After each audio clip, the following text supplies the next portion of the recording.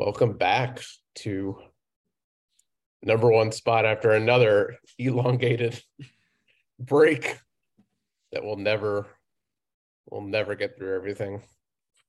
I mean, this is the way COVID projects are supposed to work, right? You're super invested at the I start. guess Longer. it's been what, like more than 2 years. I mean, we started not far into COVID, right?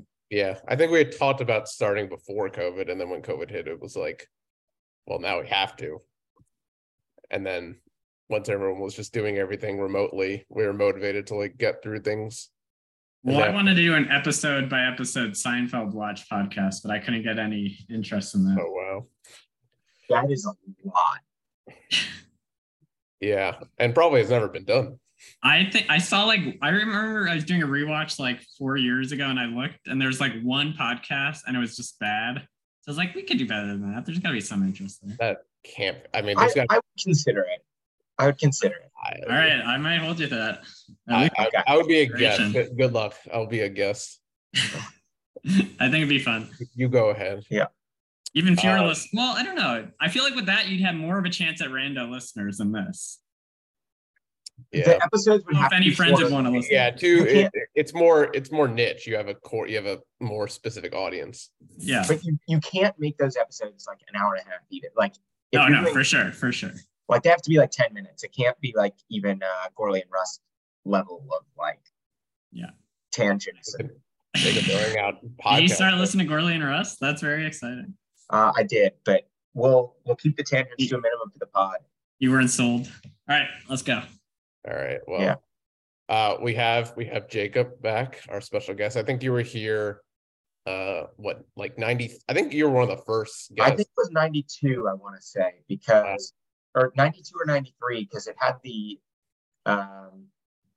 Aladdin. Okay, like 90. I think that's 93 song. That sounds right. Yeah.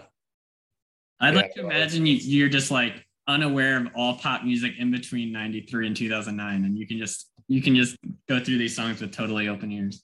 Age one, well, I guess age 1 to 2, and then age. No, Jacob's older than us. Well, that's why I said one.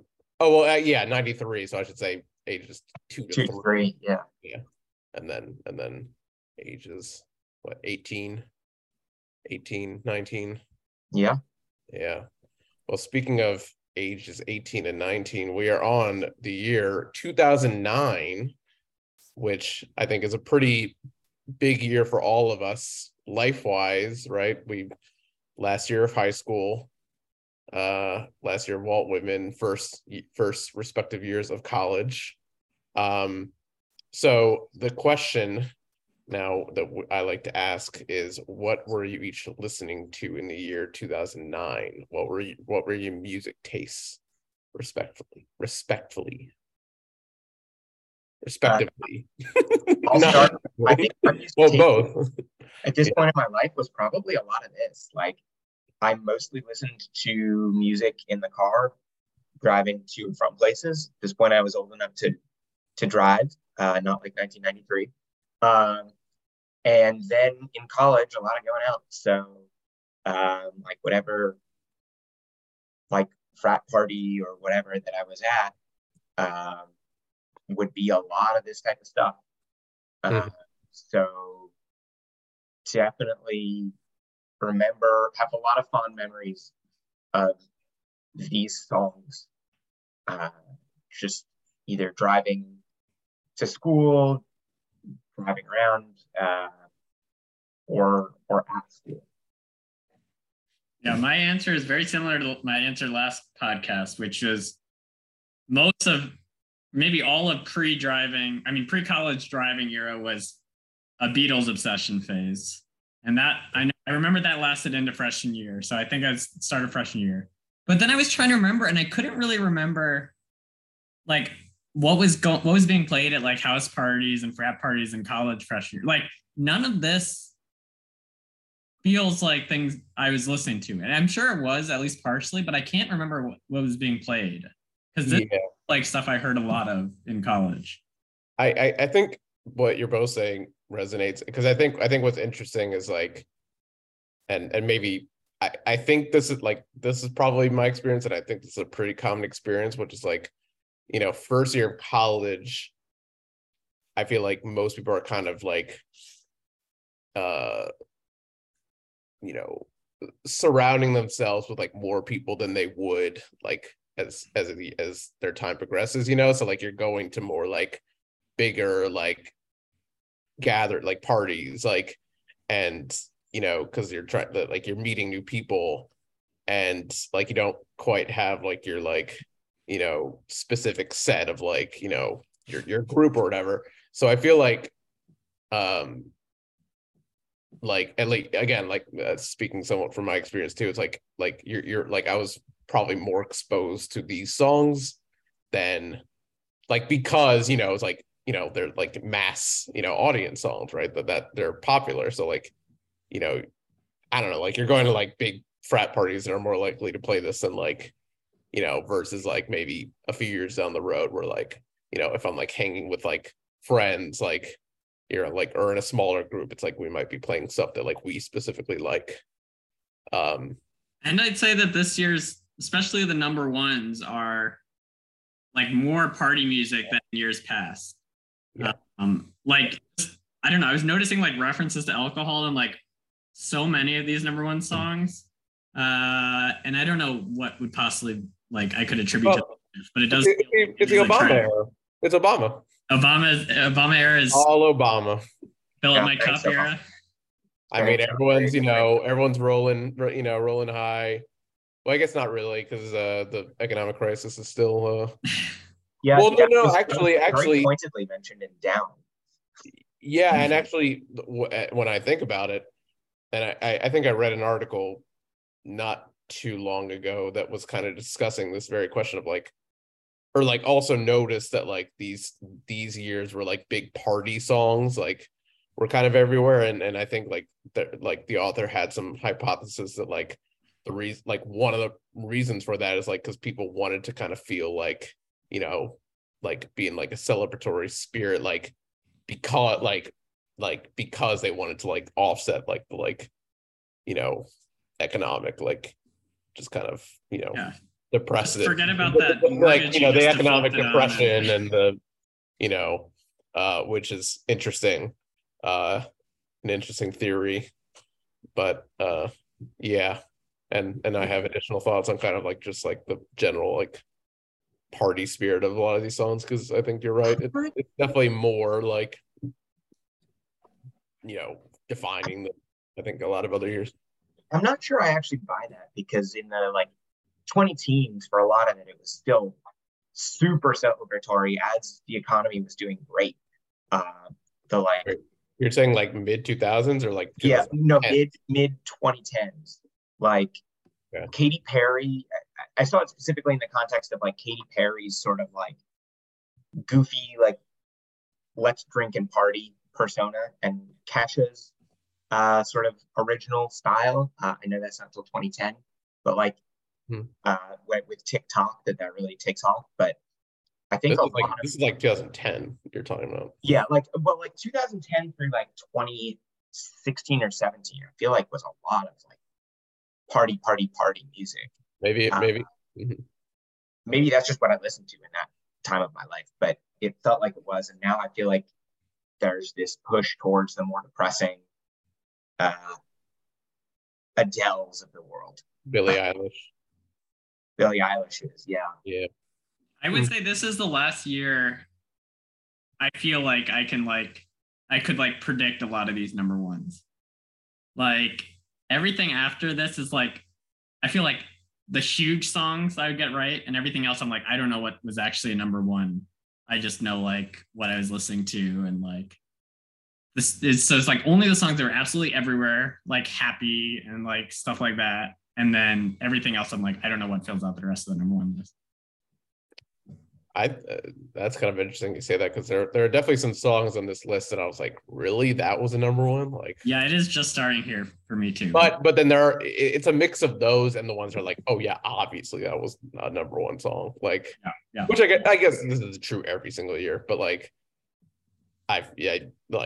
we'll get to this. Yeah, we'll get into it. There's some where I'm like, how the hell was that number one? Like, Agreed. I have a lot of hot takes that I want to get to on this as well. All right, let's get to these hot takes. So we'll start off. This is a transferring over from the end of 2008. Is January 3rd to January 10th. 2 more weeks at number 1. We have Beyonce with Single Ladies. Well, I'm gonna let you finish. That was one of the greatest. What? That was one of the greatest music videos of all time, David. You're getting ahead of yourself. I gotta play the preview because people don't know this song. Even cutting you off is part of the joke. Well, yeah, I'm glad you cut me off because I accidentally played like the DJ version. So this is the real version.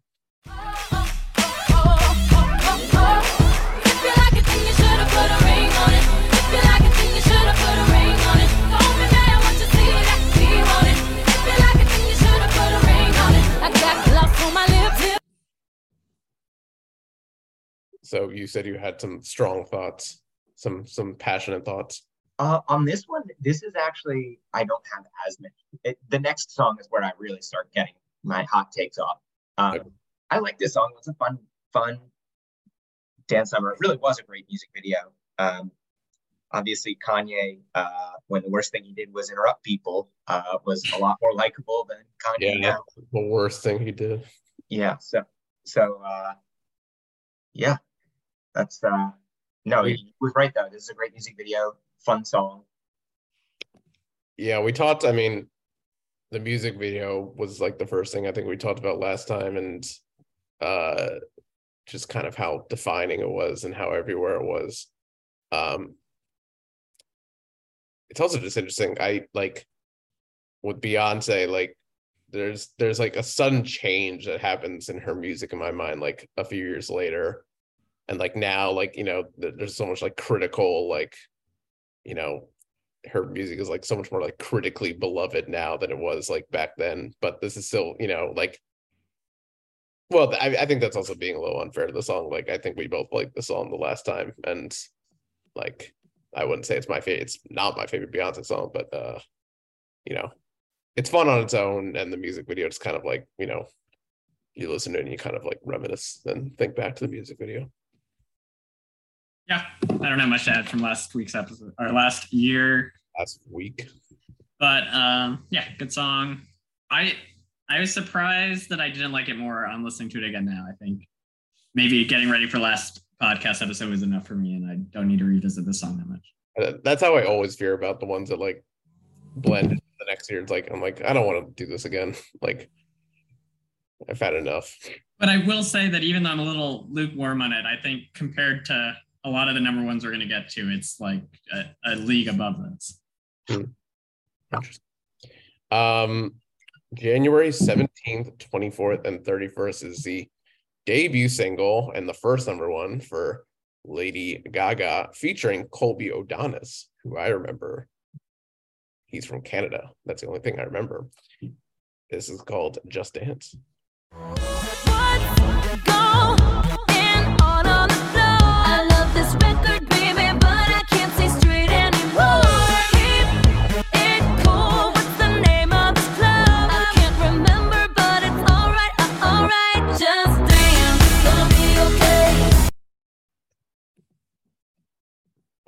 Yeah, so Lady Gaga's first single goes to number 1. This is, you know, number 1. This is during the inauguration of Barack Obama, so they were partying again. You know, I think the spirit of, you know, the times really kind of propelled these songs to number 1 for 8 years. But well, Jacob, you said this is where your hot takes. Yeah. So like, my hot take on this one is that this is Lady Gaga's best song, and I love Lady Gaga. Wow. As context, my wife and I were top 1% Lady Gaga listeners in Spotify Wrapped. So like pretty high. You're little monsters. You're both little monsters. Yeah, we are big fans of Lady Gaga. I don't think she would agree with this, but I really love this song. Is this a shared Spotify, or is this your both? It's her Spotify, but we listen to her Spotify on road trips. when we're driving, and she plays music around the house. So she definitely listens to it some on her own, but by osmosis, I've got to be top 10 and 10% Lady Gaga, like just by being there while she's playing the majority of this.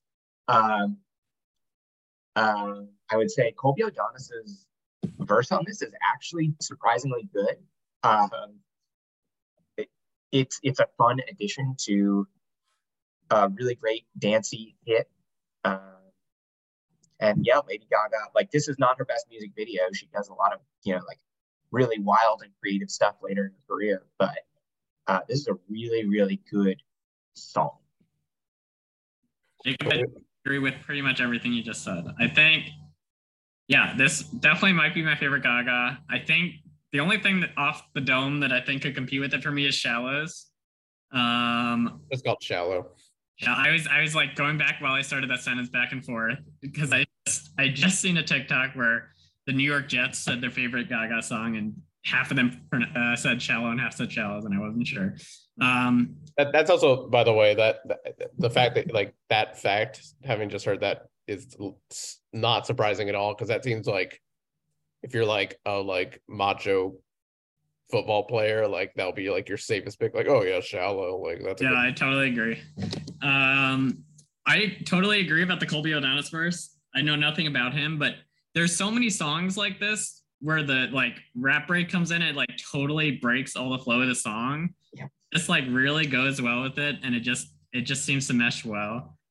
I think like going back to when this actually came out, I think I could be totally wrong, but I think it took me like a year to realize this was Lady Gaga.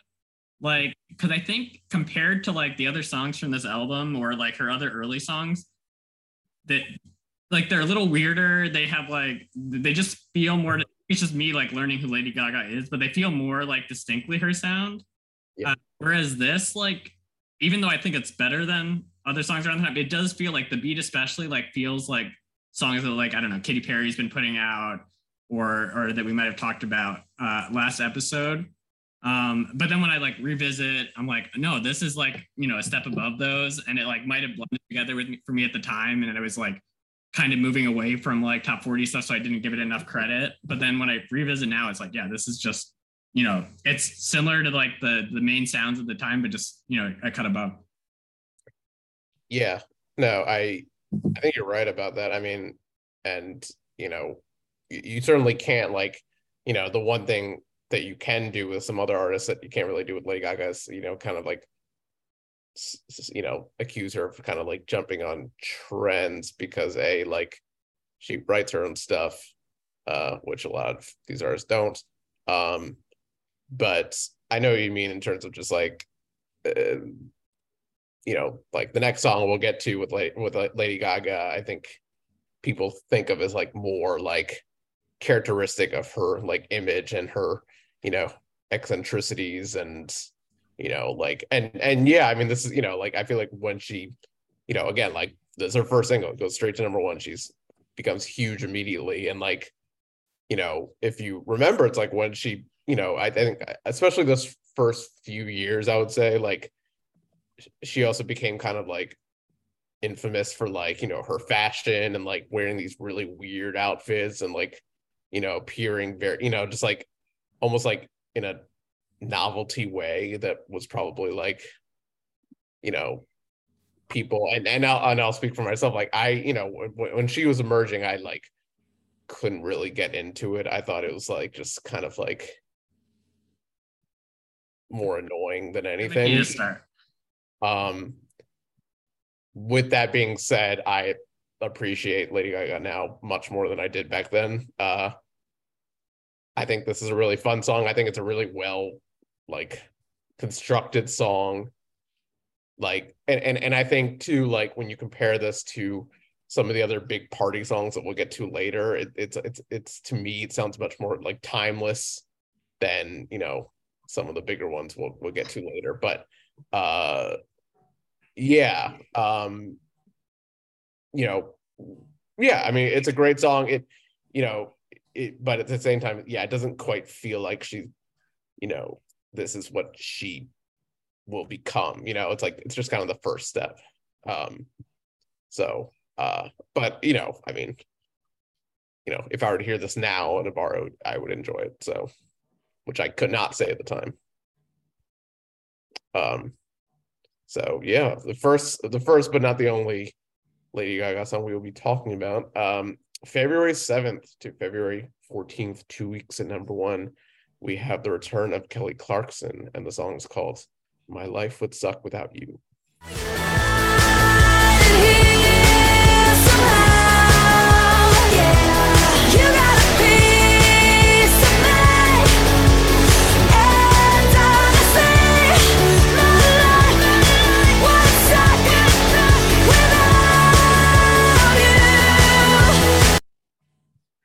So chorus, yeah. Well, I think this is a perfectly fine song.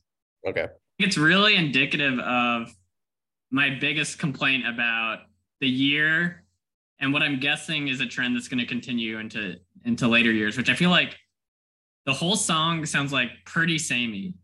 Samey? Yeah, so I've like complained about, songs lacking, like dynamic changes or like tempo changes. But I feel like this year, especially, starting from the song, almost all of them have like no tempo change, no dynamic change, not even key change, a bridge that is pretty much the same as the rest of the song.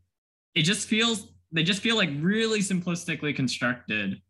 And I think Kelly Clarkson's voice like carries it to make it enjoyable enough to listen to. But I think it's just not the most interesting song, and I think it seems to like really be a trend throughout the #1s.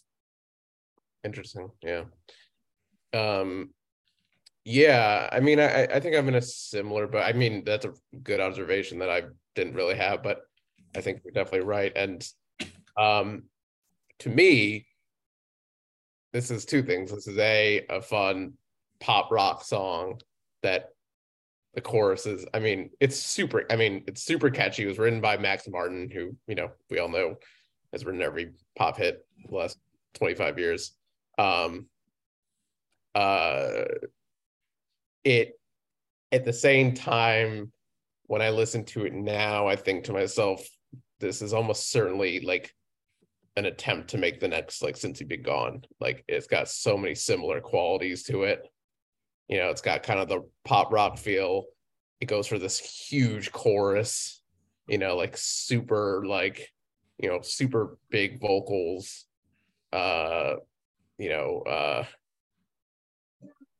guess thematically similar, but also in a way the opposite, because it's like more of a love song than Since You've Been Gone, which is a breakup song. But yeah, but at the same time, like, it doesn't quite match that like kind of like timeless magical feel. And I don't know, part of it I think too is like you just don't hear the song as much anymore as you do like Since You've Been Gone. But yeah, I think it's a solid Kelly Clarkson song. It's far from like the best Kelly Clarkson song. Yeah, I really feel like her earlier. I liked Since You've Been Gone a lot better, and Behind These Hazel Eyes, I remember like that era of Kelly Clarkson, which was probably 5 years earlier, looking on Wikipedia, a lot better. I think My Life Would Suck Without You is fine, but I think it's like the start of her trending towards the sort of girl boss style of song, which was like never meant for me, but that I also don't enjoy knowing that it's not meant for me. The sort of Stronger or Katy Perry, like Roar, or Kesha's song, like when she came back. I don't know. It's just not my type of music as much. This obviously doesn't fall into that, but it marks for me the start of her trending towards that. Fun fact, you mentioned Katy Perry, and we've already talked about Katy Perry. We talked about it previously, but Katy Perry co-wrote Kelly Clarkson's follow-up single to this. That is fun. I liked a lot of Katy Perry's early stuff, and if you have me on in 2010, which you probably won't because 2 straight guest episodes aren't there, like I loved Teenage Dreams as an album. Teenage Dream, it's singular, but Dream. Sorry, you guys keep. Will got me thrown off. With making things plural that aren't whatever. With Teenage Dream, and that's a great album. So it's interesting that around that time Katy Perry was helping with the song. That is cool. I think some important context with the song that's worth mentioning too is so with Kelly Clarkson, her debut album, or for kind of first major release, right? That's the one with like Since You've Been Gone, and had Behind These Hazel Eyes and like Breakaway and all these huge hits, right? And then her follow-up was like a much kind of darker, like kind of more personal album. I can't remember the title right now, but part of the reason is because like it didn't really have those like big hits, right? It was kind of like a commercial letdown, but like I think it was because she wanted to do like a more personal one. And so with this this song, if I think from what I remember, it was basically her studio, her her record label kind of being like, we want you to get back to like the first album like success, right? So like that's why you have like Max Martin writing this song. That's why you have like similar to like Since You've Been Gone. So it's very much like it's supposed to be like a return to that first album, and which is, I don't know, like there's pros and cons to that, but probably some context that's worth mentioning. February 21st, only 1 week at number one. We have, I remember this moment, the big, much awaited return of Eminem after his drug issues and rehab issues and stuff, from his album that's appropriately called Relapse. It's featuring Dr. Dre and 50 Cent, and it's called Crack a Bottle. Many of them, and there's really not that many of us, and ladies love us. My boss is kicking up dust. It's on to the break of dawn, and we're starting this party from dusk. Okay, let's go. Back with Andre the Giant, Mr. Elephant Tusk. Fiction must, you'll be just another one bit the dust. Just one up my mother. I want to start off this one. I'm going to declare that this is the worst song we've reviewed in the entire podcast. But I could be persuaded. Okay. So first of all, and something I remember when the song came out, I was like, this sucks. This is like such a lazy song. It's him like trying to like be edgy. It's so phoned in. It's so uninspired. Like 50 Cent's verse is uninspired. Dr. Dre's verse is uninspired. It's like, the beat itself is just kind of boring, like a little piano. Like it's just like Dr. Dre's made a million better beats than this. He did produce it. There's a line in the beginning, I don't know if anyone noticed, at the very beginning, and I never even noticed this until like literally the last listen, which I had yesterday, where he's basically introducing, this is Eminem like he's introducing his verse, he's introducing himself, and he's kind of introducing it like a boxer, and he says, I'm reading what he wrote. He said, ladies and gentlemen, the moment you've been waiting for, in this corner, weighing 175 pounds, with a record of 17 rapes, 400 assaults, and 4 murders, Slim Shady. Like that doesn't. That doesn't. I mean, it is his character. He's not saying it's him. Slim Shady has always been a character. But then, like, it's yeah. But, no, I agree. Set that aside. There was a song, maybe it was 1993. I think it was maybe a few years later, that I can't remember the title of it. It was with like Rod Stewart and Sting and Bryan Adams. It was like this really horrible ballad that I think at the time I thought, okay, this is the worst song we've reviewed. This pops. I think this is an awful song. And really, like, for me personally, you may disagree, but like Eminem pretty much since has just been completely like forgettable. I lost it for me. I lumped this song in with Ass Like That, his 2006 rebuttal to Triumph the insult comic dog. Drive was featured on the song. But yes, it's still a rebuttal. Sure. Okay. It's that bad.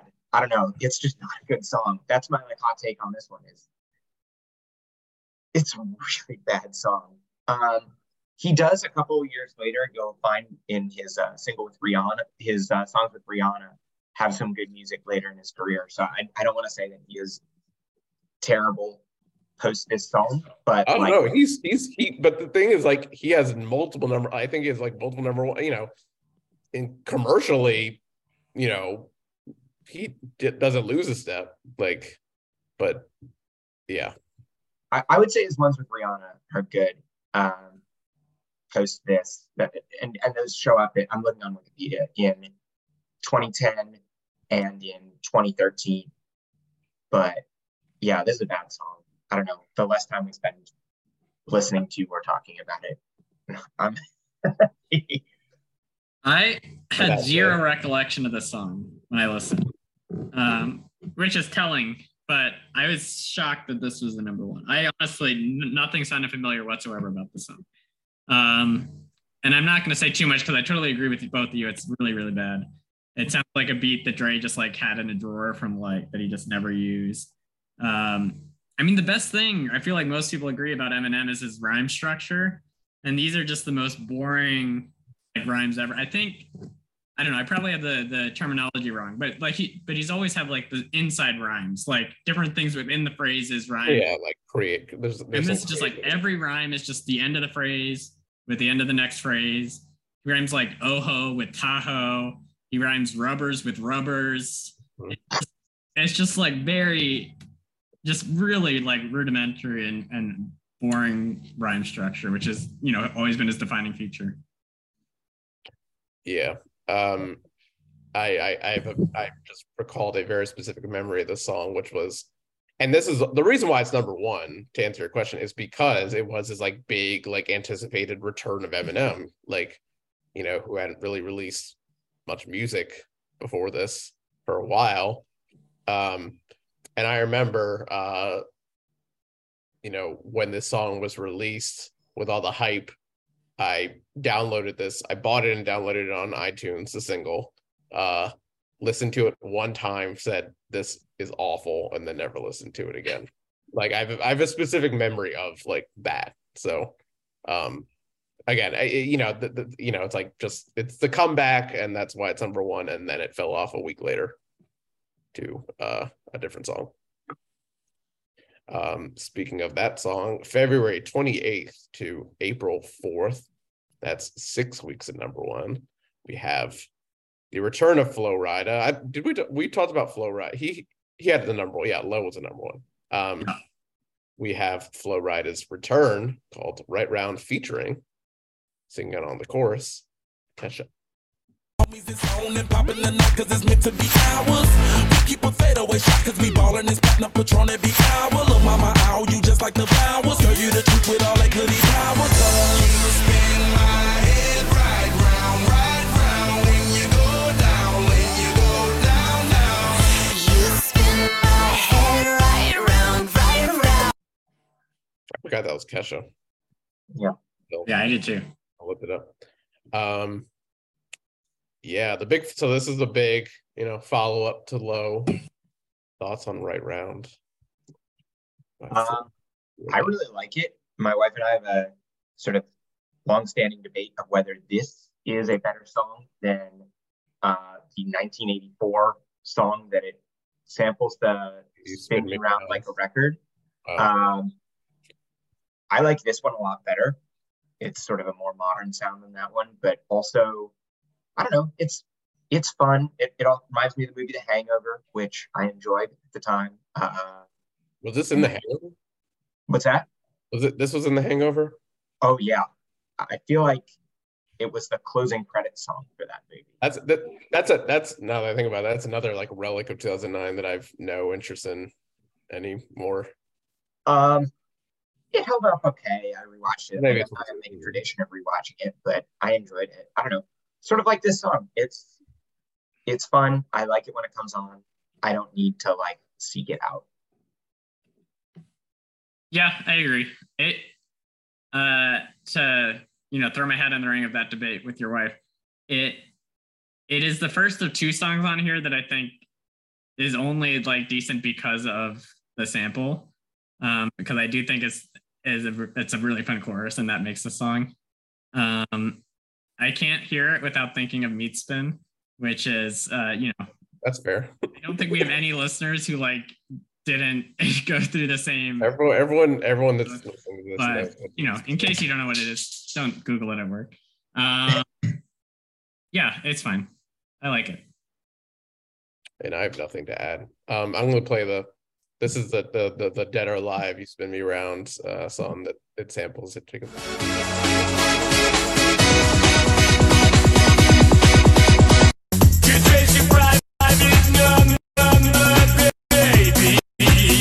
It doesn't sound good, but that is not correct. That doesn't sound right. Well, I don't know. I think I only know the chorus, so I'm not the one to. Here we go. This is gonna be better. Yeah.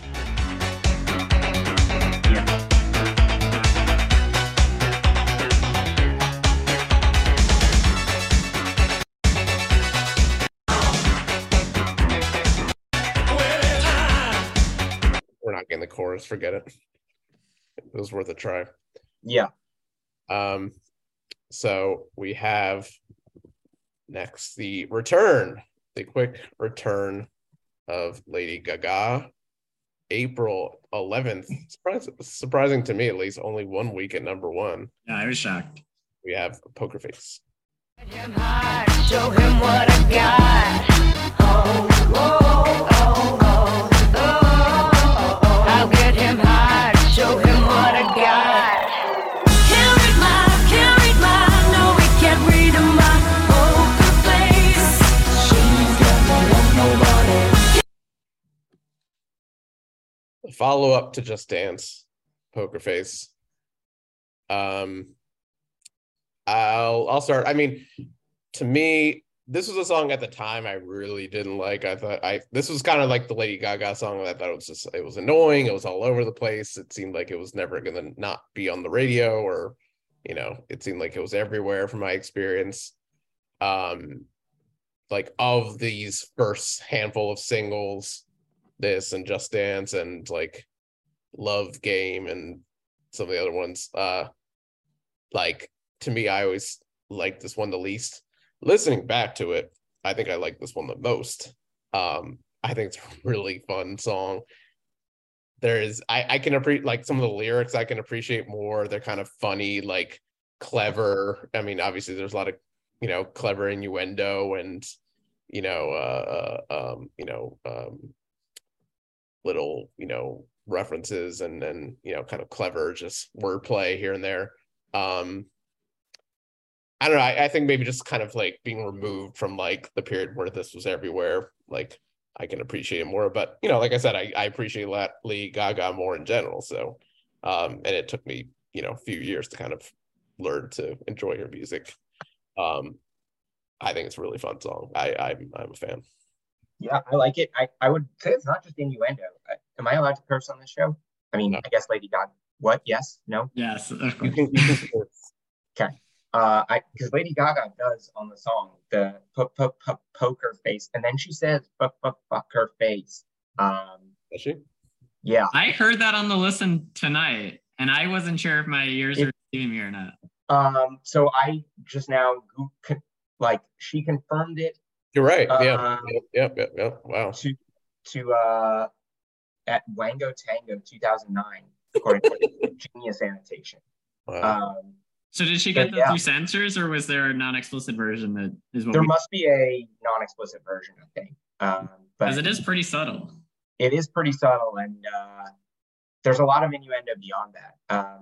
No, she was. I think this is like almost the start of her being the modern Madonna. If I feel like that's a fair thing to say about I her, think that's fair. is that she's like very, very out there, very sexual, but she's awesome. I think this is a great song. Can we? Is there an agreement? Is there like an agreement on what she's referring to when she says like can't read my poker face? what that's like a reference to.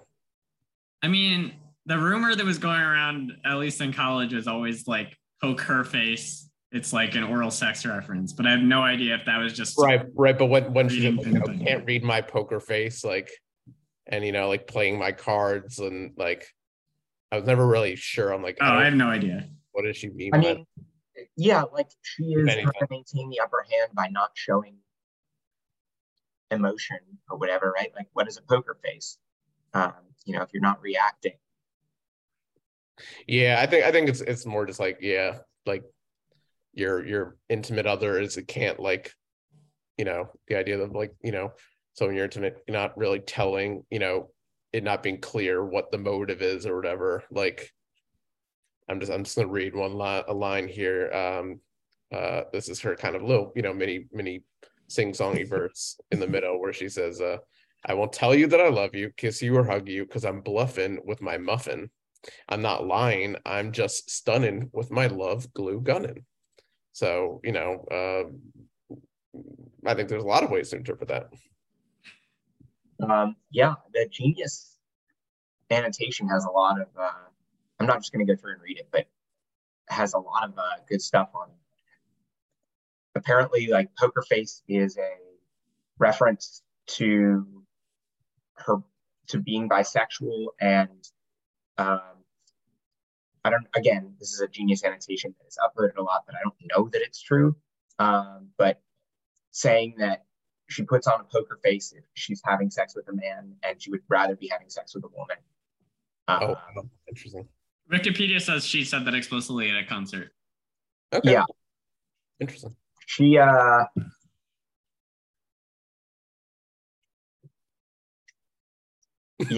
like I don't know. We don't need to get into it, but yeah. It's the thing is, if we're still not sure, that means she's done her job. Like, ultimately, it's it's not meant to be a clear, like, obvious thing, or maybe she's just fucking with us, and Yeah. that's probably what it comes down to anyway.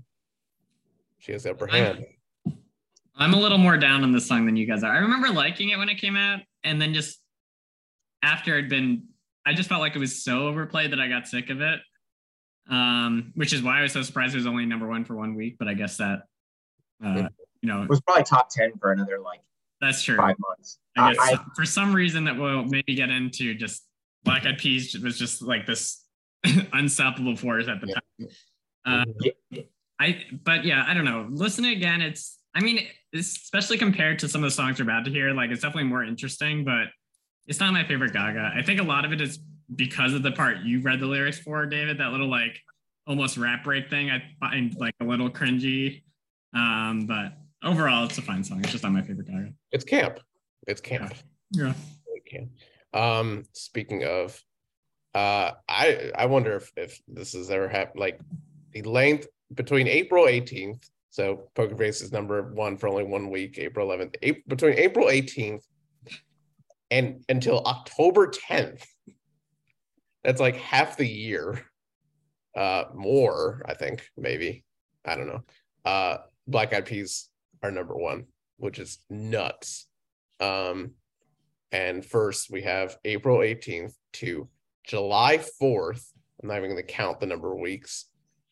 We have Boom Boom Pow. Boom pow, them chickens jacking my style. They try to copy my swagger. I'm on that next shit now. I'm sold 3008. You sold 2000 and late. I got that boom, boom, boom. That future boom, boom, boom. Let me get it now. Boom, boom, boom. Gotta get that boom, boom, boom. Gotta get that boom, boom, boom. Gotta get that boom, boom, boom. Gotta get that boom, boom, boom. It's worth mentioning. I like to sometimes mention things that happened during the year when these songs were. A lot happened during this period. Among them, you have North Korea's testing nuclear weapons, which is Man, I didn't know that started so soon. I mean, early. Yeah. It's a long. Michael Jackson died near the end of this reign. We all graduated from high school. That's exciting. Some good and bad. Swine flu became a thing. You remember swine flu? Yes. Is that H1N1? Or is that H1N1? Yeah. So Yeah, Boom Boom Pow, the return of the Black Eyed Peas. I think their first number one, because I don't think any of the songs before was number one. Yeah, somehow none of their other I'm on their Wikipedia now. None of their other songs before that, despite being very popular, reached number one in the United States. Yeah. Really don't. And crazily enough, Fergie had solo number ones. Yeah, Oh, we yeah. read that. Yeah, At least two of them. No, three of them, I think. 3 Yeah. prior to this. Right. So she returns to the fold, like she's already made her big pot, she's a star in her own right at this point. Probably like seems like maybe that she's doing them a favor of coming back, to be honest. But yeah, thoughts. I hate this song. Not their best. I really, really don't like the song. It's like I'm fine with like a song with terrible lyrics if it's like, makes you want to dance or like sing along, but like it doesn't. I feel like the beat is so just uninteresting and dull. The lyrics are obviously intentionally simple, but they're just like laughably dumb. I don't understand how it was number one for so long whatsoever. My theory, so first of all, I completely agree. I think the song's terrible.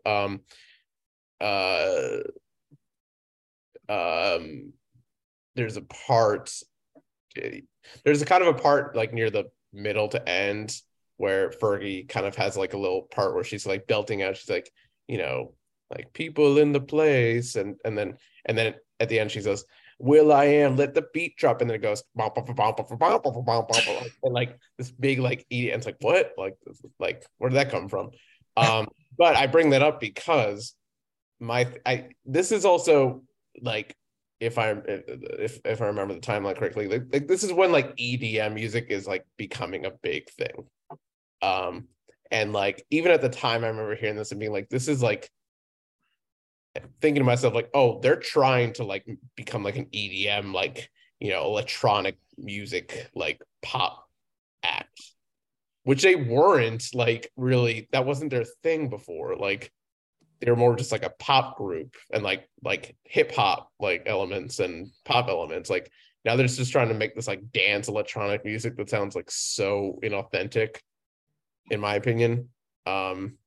But like maybe the reason why it was so big was because like this was the sound of the moment, so they kind of latched on. But yeah, it's a bad song. Yeah, I don't like this song, and I Got a Feeling. I'm gonna be honest, I liked their song. There are a lot of their songs earlier that never made it to number one. I remember David like being in middle school, like, oh yeah, like listening to some of their other stuff, and Ella Funk was one of my like big CDs that I played, and like yeah, David got me into Ella Funk. I totally agree that all of those songs were more interesting than this. Yeah, I mean, this is better than My Humps, but strong disagree. Barely. I don't know about that. I love My Humps. I love it too, but it's not. Unironically, I love My Humps. I think it's better than this. Yeah, and like I don't know. I don't like their next one either. I lump these songs sort of together. It's like, in my mind, obviously they played at the same time from the same album, and like each were number one for what, like 10 to 15 weeks or whatever, 26 total weeks. Like that is a dominant stretch for one artist, but especially for two different songs. But man, I don't remember either of them being particularly good, liking them at the time or now on re-listen. Yeah, I with both these songs, I've sometimes wondered, I'm like, if they came out today, like, would they be, I mean, they would definitely not be as big, but like, would they still be like big, like, big songs? And I don't think so, because again, like, I think it's kind of like, it was them jumping, like, the most credit I would give to the song is like will.i.am jumped on the EDM craze like early enough that like it wasn't seen as like just some like taking advantage of it. Yeah, I buy that. Yeah, something like that. I mean, yeah, obviously they cracked some sort of code, and that seems to be as good a theory as anything I can think of. Somehow this kind of surprises me, but not that they're like some like perfect thing, but like Rolling Stone named this the number 14 song of the best songs of the year in 2009, which like surprises me because like really like you're gonna all right. So like again, like a somewhat respected publication like Rolling Stone, like so clearly like something at the time was like it was resonating, like obviously with a lot of different people. So I don't know. Yeah. Yeah. I'm trying to figure out what year this actually came out, and I can't. But Billboard did a like all-time chart of at the 55th anniversary of Billboard. So whenever that was, and this is like the 51st highest charting song in those 55 years. So it's not just like at this moment. It's like historically popular. Really mind-blowing to me. I feel like other song, even the ones I hate that are like have long runs, I get it, and I just can't with this song. Yeah. So that's so Boom Boom Pow is April 18th. So it's the song of the, I guess, spring and early summer, and then the song of the second half of the summer and arguably fall is I Got a Feeling by Black Eyed Peas. That tonight's gonna be a good night. That tonight's gonna be a good night. That tonight's gonna be a good night. I feel it. That tonight's gonna be a good night. So Jacob, you mentioned you not liking the song either. Yeah, it's definitely a different style of song. Right, like it's a little bit more towards their old style, which I like. Maybe it was just that it was overplayed and I heard it like 8 million times in my freshman fall, but it's only very solidly okay for me. Not worthy of like a 13-week run at number one. Yeah. So Boom Boom Pow was written just by like will.i.am and produced by them.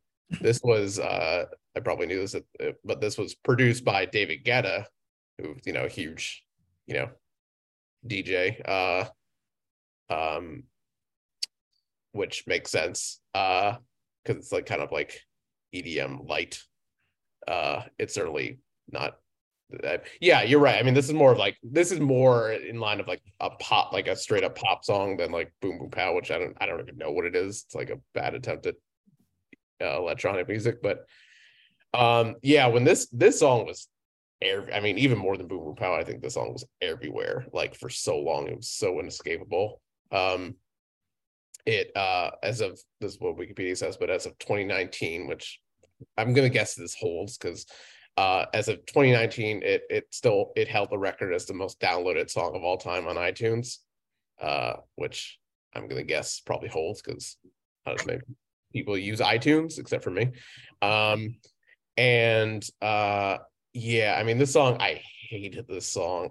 It was so inescapable and so everywhere and so just like yeah, and I don't like this song and I still don't like this song. I don't dislike it as much as Boom Boom Pow now. Like, yeah, I get this. I get this, why this was bigger. Like, because this is like, so blatantly trying to be like a timeless, like pop song, like the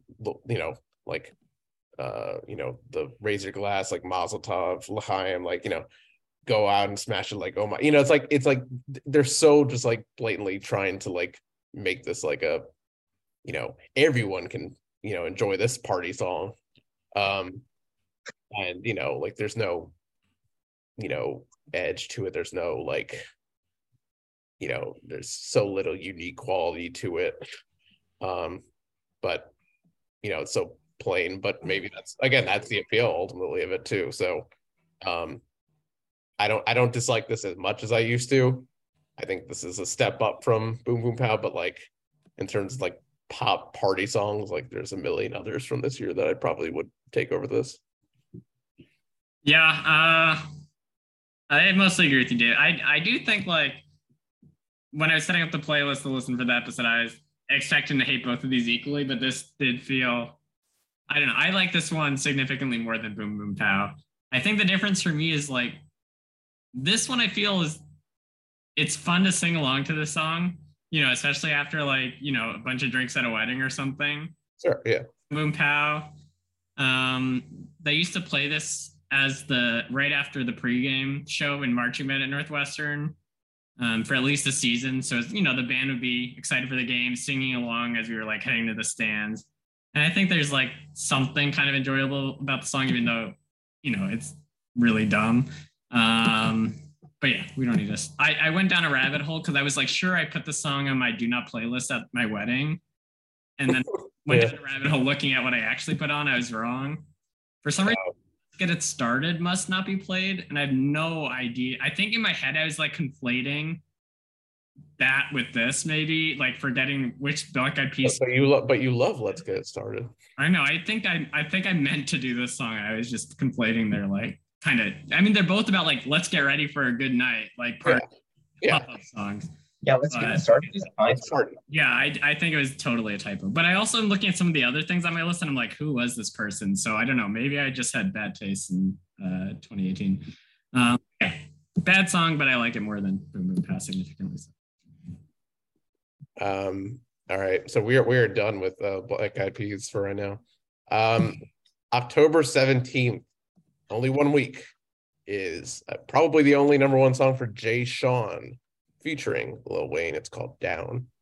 So baby, don't worry, you are my only, you won't be lonely, even if the sky is falling down, you'll be my only, no need to worry, baby, are you down, down, down, down,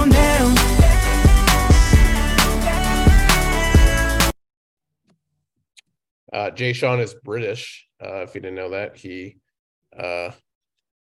also used to go by MC Nicky J. That's not that interesting.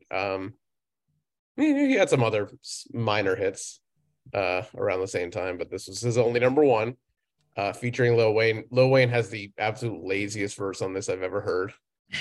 It's really down like the economy is wow.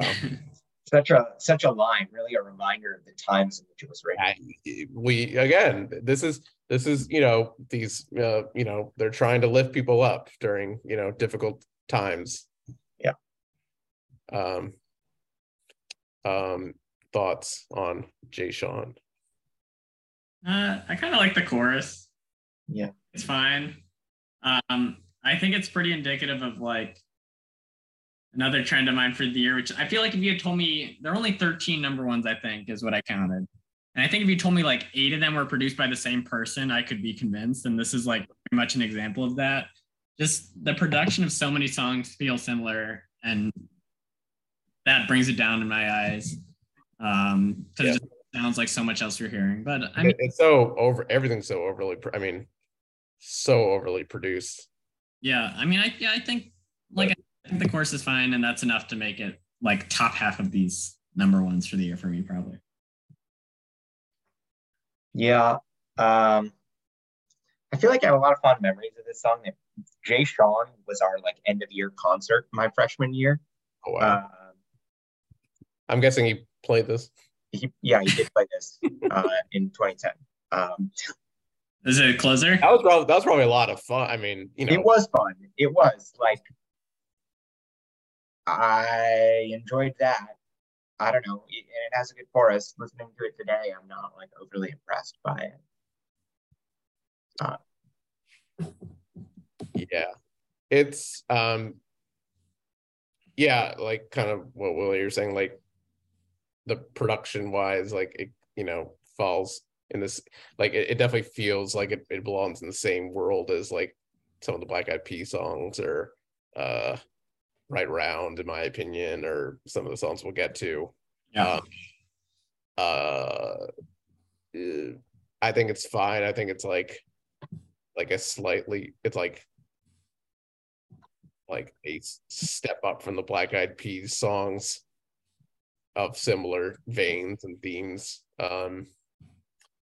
But like, yeah, I mean, when I saw the title, I was like, what song is this? Something that I hear, I was like, oh yeah, this song. I remember this song. Like, so it's just, you know, it doesn't hold my memory like some of the other ones, which probably means something. You know. And it's like, yeah, when you hear the song, like, I'm like, so what, who is Jay Sean? Like, what sets him apart? It's like, I don't know.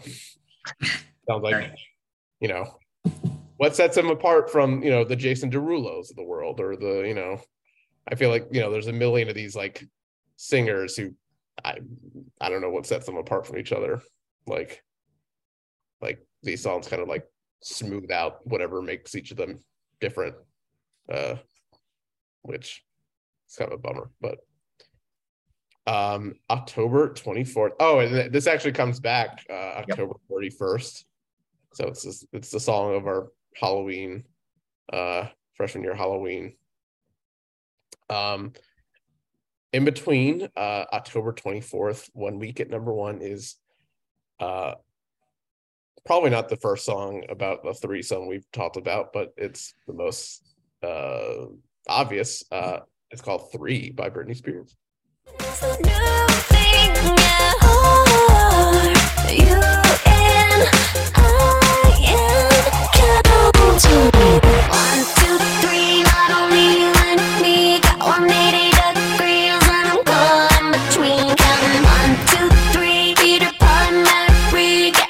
Stopping on that lyric, because when I heard that the first time, I'm like, oh yeah, she didn't write this.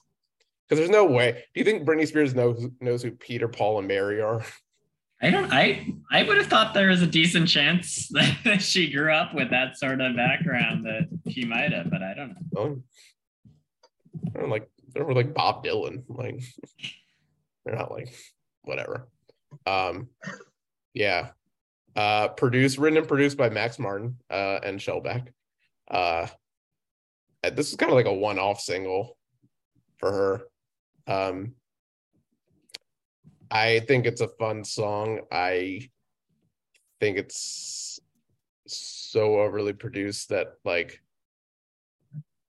anyone could have sung this song, and it would be just as fine. You know, I might be unfair. I think this is more fun than the other pop songs, like most of the other pop songs we've talked about. It's, yeah, some like Britney's. I don't know if either of you have like watched the like Britney doc that came out like last year, or any of this stuff, or, you know, it just kind of exposed a lot of like, you know, like during this period she was like so like being controlled by like her father and record label, and like she had like no autonomy, you know. And, you know, this is all like after her like, you know, meltdown from like the years before. That for me, like whenever I hear songs like this, it's kind of hard not to think about like, you know, like did she, what, you know, did she have any control over any of this? Like, I don't know.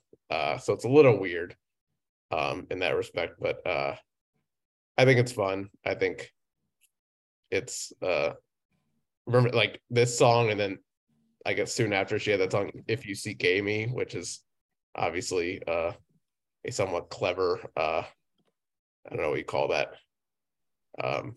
but, you know, like obviously like a sexual reference. So it's interesting how she's like making very like explicit like sexual slang songs. But yeah, I think it's fun. I think it's fine. I don't think it's far from her best. I would agree. I think it's top half of the year for me, though. Like, I like this song. You're right. It's very, very, very heavily produced.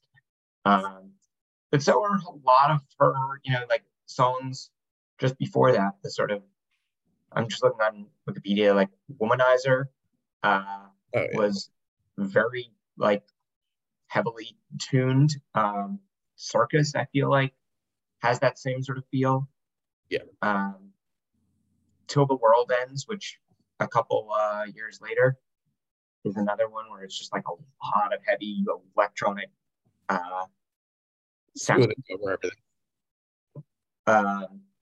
Yeah, that's her like late aughts style, late aughts, early tens style, and for better or worse, like I don't know, it's fun. I don't, it's not what she came onto the scene with, or where, maybe her like best stuff from like what I think of with like the 90s and early 2000s, but it's still good. Yeah, I don't have much to add. I think it's solid enough. I don't really have any recollection of it at the time. I've definitely heard it throughout the years, but I definitely don't remember this being played in 2009. Probably says more about me than anything else.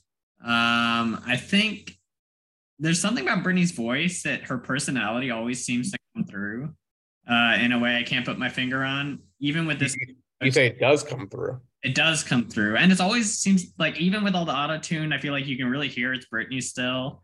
Mm-hmm.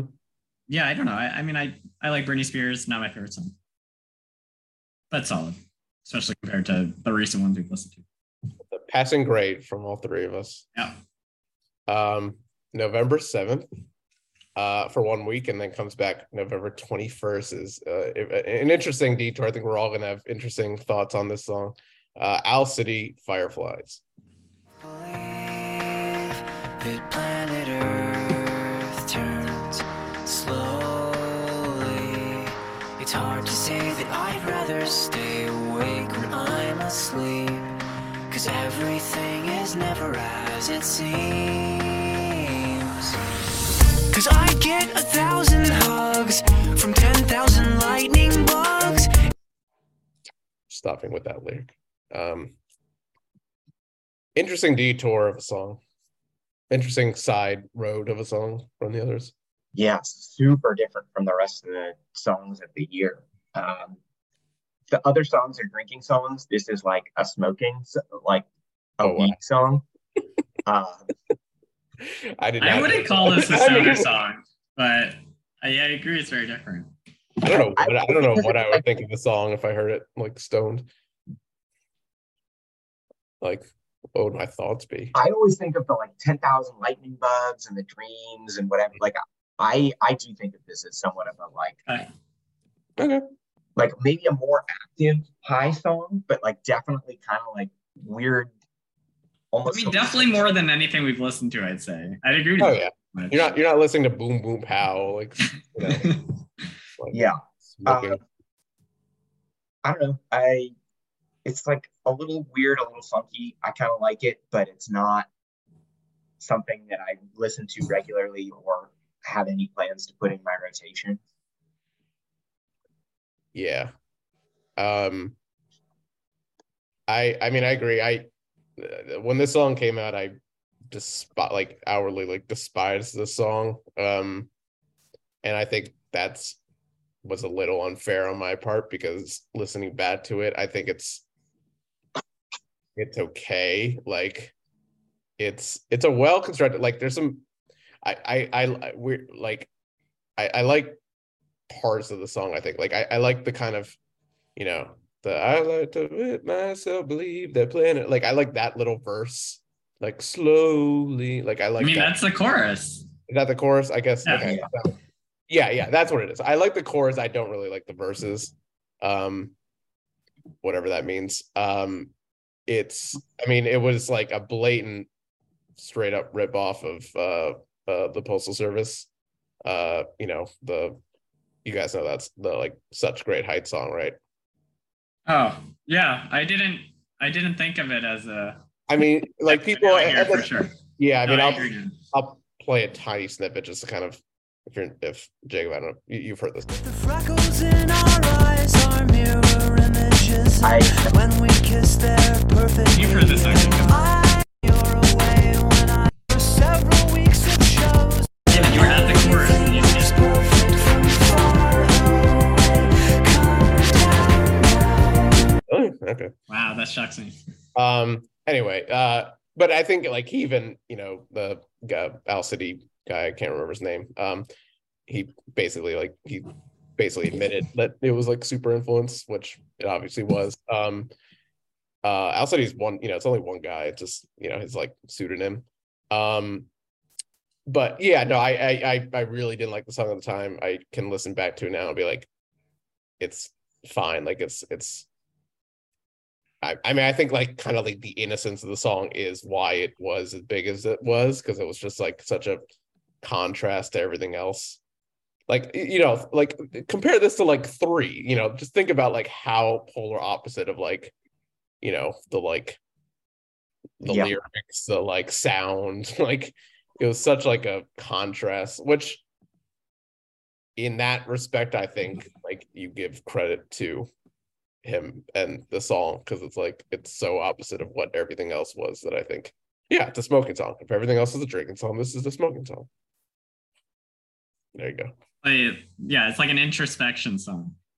I have a soft spot for it. I think well, the story first, I think it must have been either Thanksgiving break or Christmas break freshman year, but I get home and my sister is either, I don't know, playing it or something. But whatever, I'd never heard it before, and she was absolutely shocked. And it's like, man, I am really out of touch. Like my younger sister is like knows music that I don't. First of all, is already shocking enough for me, and then I let alone this #1 hit, and I just have no idea. But I like this song. I've told this before in the podcast, but one of the main disagreements in music taste my wife and I have is that she hates that I like singers with whiny voices, and this is a very that. I mean, it's definitely not a song that's ever my favorite, but I think it's towards the beginning of a trend of starting to like singers with whiny voices. Well, it's like, I mean, it's taking like the like whiny emo voice, but like putting it over like exactly. It's not rock, so yeah. So yeah, I mean, I also give it credit. I'm sure we could find a counterexample in not too long of thinking, but I'm going to go ahead and declare it's the only song of the #1s that has a 4-syllable word in it, and feel like there's a chance that's true. So at least what's the word? The word is insomniac. Oh wow, that's a really good thing to say. So yeah, and anyone who's listening to the podcast knows that I always gravitate towards the #1s that are different than the sound of the year, and this is very much that. So yeah, I enjoy it. It's one of those songs I totally get anybody who detests this song. Like I totally get it. I could see it being very annoying. I get both sides now. I probably hate it, but I haven't, so I think I like the song now. Yeah. November 14th, just 1 week at #1, we have Jason Derulo. Finally, Jason Derulo. The song is called "What You Say." Cause when the roof caved in and the truth came out, I just didn't know what to do. But when I become a star, we'll be living so large, I'll do anything for you. So tell me, girl, What you say? That you only meant well, 'cause you did. What you say? So you kind of referenced this earlier, that you're talking about songs that sample other prominent songs very explicitly. Yeah, and not just samples a song. I mean, what I said before is that the sample makes the song, and I think that's totally true. But I also would go as far as say that the song it samples, "Hide and Seek" by Imogen Heap, is just an incredible song. Well, and it's such like a notable song. Like wasn't it also? It was like I mean, like culturally super. Wasn't it also? It was in the OC, I think. Like yeah, it was very key, and I think the finale of the OC. I was late on the uptake for all this because I remember seeing the SNL skit, which The SNL skit, right. That's what I think of, because I remember not even seeing that and like the SNL skit until a couple of years late. So I was very late on the uptake of like learning about the song "Hide and Seek." But once I did, I was like, this song is incredible, and it's been It's a pretty good. It's a pretty good. I didn't even know that. I only just now found out that the song "Hide and Seek" existed. Oh wow! Like literally just now. I just think of this song and the SNL skit. Yeah. If anybody likes this song, listen to "Hide and Seek" because it's great. Here, I'll just play the snippet. A lot of it's very different than that part.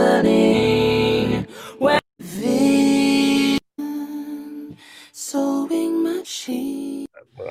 They was. Wasn't there also like a YouTube video? Wasn't it was it the Numa guy? Like one of those like early YouTube videos? I believe it. Featured the sample. I don't know. But yeah, the song is as a whole is very different than the part that gets sampled. It's kind of like a break in the song towards the end of it. Yes, that is the best part of the song for sure. And that's it gets played over and over again in the SNL skit, and I think also in the OC scene. I'm not sure. So it's definitely the recognizable bit. But yeah, song as a whole, I think it's solid, but only because of the sample. Otherwise, I think it's really forgettable. It's funny that I didn't really know. I didn't really, like when this came out, the first thing you think about is the sample. Like at least a lot of people recognize the sample. It's like, oh wow, like quite an inspired choice to make that such a big part of the song. Listening to it now, there's it's funny because I never really listened to any of the lyrics, and then only later do you realize that it's like basically about him like begging for his girl back after cheating. Like, and there's a funny lyric, where he says he's like kind of hiding like what this is about, and then there's a verse where he says, "Tell me what you said. I don't want you to leave me, though you caught me cheating." And he just kind of like finally admits like, okay, so you caught me cheating, like, but don't leave, it's like it's just such a goofy song. I want to walk back my comment. This song, I was too harsh. I do legitimately like the song. I think the song. I'm just downgrading a bit because the sample is so much of what is. I would say I think of the songs we've talked about, I think, well, first of all, I would say that the Lady Gaga songs, to me at least, are like a step above everything else. I would say this is like the second tier. Like if I were to rank the songs, like I think this is maybe a little step above I think this is probably like Single Ladies. Like I agree. I think this is like better than like Down. It's better than the Black Eyed Peas songs. Like it's catchier. Yeah, this was one of 4 songs in my short list for my top 5. Yeah, I enjoy the song. Again, with a lot of these songs, it's like back then I was like trying to like publicly distance myself from like big pop music, and now I can enjoy it with a little more like distance. So I can enjoy this more than I would have like admitted to enjoying at the time. Jason Derulo is like a walking meme now. He's like, he's like such a he has like a funny TikTok. I think he has like just like a weird like attention getter type personality. I feel like I haven't heard his name at all recently. Well, everyone likes to make fun of him because in every song he sings his name. He's like, Jason Derulo, like that's he has the like tag on his songs. Yeah. Should we? Jacob, any thoughts? I feel like I cut you off twice during. No. I mean, it's a meme song for me because of that SNL skit. It's the most Jason Derulo song that like. Oh wow! It is very. It's exact. I don't know. I think of this like chorus a lot, super catchy. Sort of like a fun auto-tune song, but I can't unthink of the Saturday Night Live scene. So like that's just what it is to me. So we conclude the year November 28th through December 26th. That's 5 weeks with the first number one song where Jay-Z is the main artist. Called Empire. I didn't know that. Mm-hmm. I'm surprised that we haven't done a Jay-Z. Oh, we've talked. I've brought him up in my favorites list, but this is his first number one. Still sipping my top, sitting courtside, Knicks and Nets give me high five. Nigga, I be spiked out, I could trip a referee. Tell by my attitude that I most definitely from.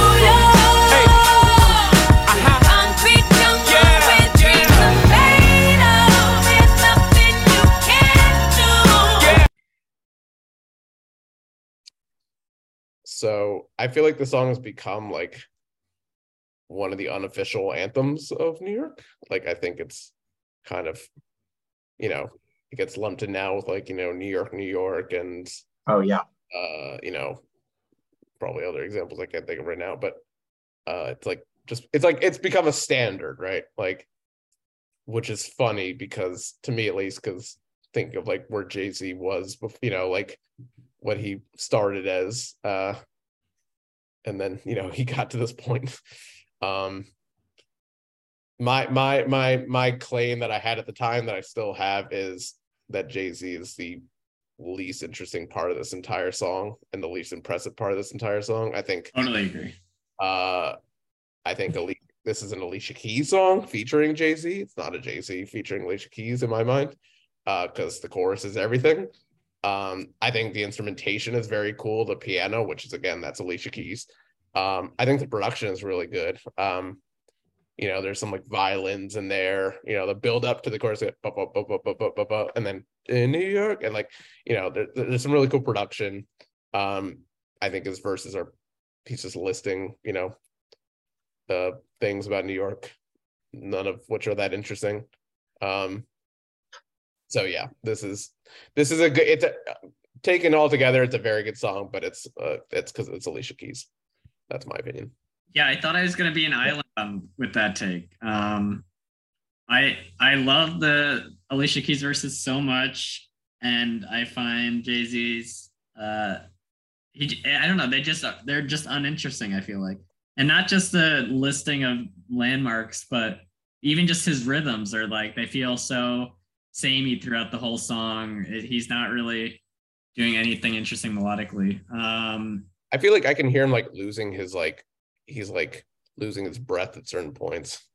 I I would so love to just hear a full song of this as a purely Alicia Keys song, like whatever verses she could put into it, and you know, let Jay-Z produce it still, because like you said, the production's good, but I feel like it has so much potential, and then I just can't listen to it too much because it's, you know, just the chorus I like, and the chorus itself isn't, you know, very long or have that many, you know, lyrics. Now just to follow up that, because I want to hear Jacob's thoughts too. But just because you mentioned it, did you know that there is a part 2 that he's made? And I can't even remember how it went. I'm going to play a little snippet of it. I think it's like her like follow up, but it's not really follow up. Full of dreams, baby, I'm from New York.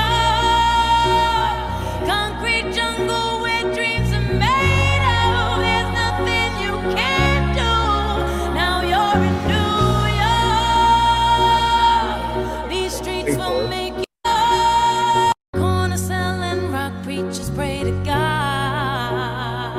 It's like, you know, it's the same chorus but different, you know, it's all her. Yeah, I need to listen to all that for sure. I had no idea that existed. I think it's called Empire State of Mind Part 2. In the very limited, you know, snippet we had, seems to be kind of boring production. So I feel if we had the big in your face production of the original with the Alicia Keys in the forefront, I might like it. Yeah. Yeah, I need to listen to that. Alicia Keys, definitely the best part of the song. I actually like the third verse from Jay-Z, the one where he actually tells the story of like the woman coming to New York and like falling into the wrong crowd or whatever. You're right. The first couple of voices are just like literally him listing.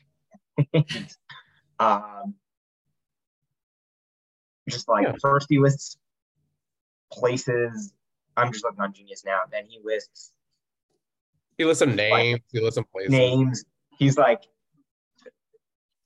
3 Dice Kilo, 3 Card Marley, Labor Day Parade, rest in peace, Bob Marley. I was trying to understand Bob Marley reference. What is the connection to New York there? I guess there's probably, it says there's an annual West Indian Carnival in Crown Heights, Brooklyn on Labor Day weekend that includes a parade. Okay.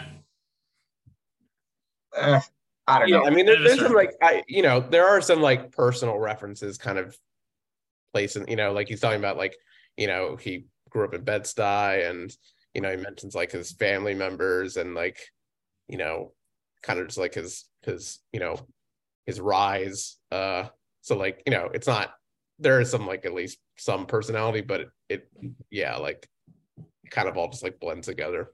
Yeah, the first two, and I really don't want to like this song because it is like the New York anthem. I don't know. I always feel like New York people think New York is like this center of the world where like everything cool has to be from New York. But it is kind of a cool song, and Alicia Keys has a obviously spectacular voice and does a great job on the song. I kind of liked it more than I was expecting to, given that what I remembered of the song and how little I listened to it. I mean, you have to give him like mad credit. It's so clearly designed to be an anthem for New York, and he just didn't. Like, it just became an anthem. He's like, yeah, I'm gonna make the next New York, and he succeeded. Almost nobody could get away with even attempting something like that. Yeah, it is worth mentioning. There's a bunch of co-writers, so like but yeah, your point is still. I like the line, "I made the Yankee hat more famous than a Yankee can," because he's, that's a good line. You know, being braggadocious against all Yankees. I don't know if we can actually back that up. Like, I don't think that's factually true, but I really like the line and the. No, that's a classic like Jay-Z line that he probably has said in more than one song. Because he's like ragging on the Yankees while propping up New York as a city. Yeah. So yeah. That's 2009. Should we get to our final thoughts and our top five? Yeah. Well, any just concluding thoughts before we is it a good year? Is it a bad year? For the number one hits, like only the number ones, I would say bad year. That's gonna happen when you have two like mediocre songs that literally take up 26 out of 52 weeks in the year. That's just, you limit your upside there. And then a lot of the other ones are kind of like, they're fine. I listened to them at the time. I'm happy to leave them back in freshman year.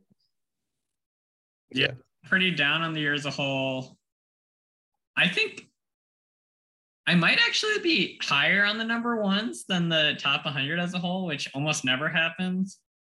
If you like don't wait Black Eyed Peas for how long they were actually number ones, though. This year has made me a little worried about the following years, because this is like the last year before I really start my descent into music snobbery, I feel like.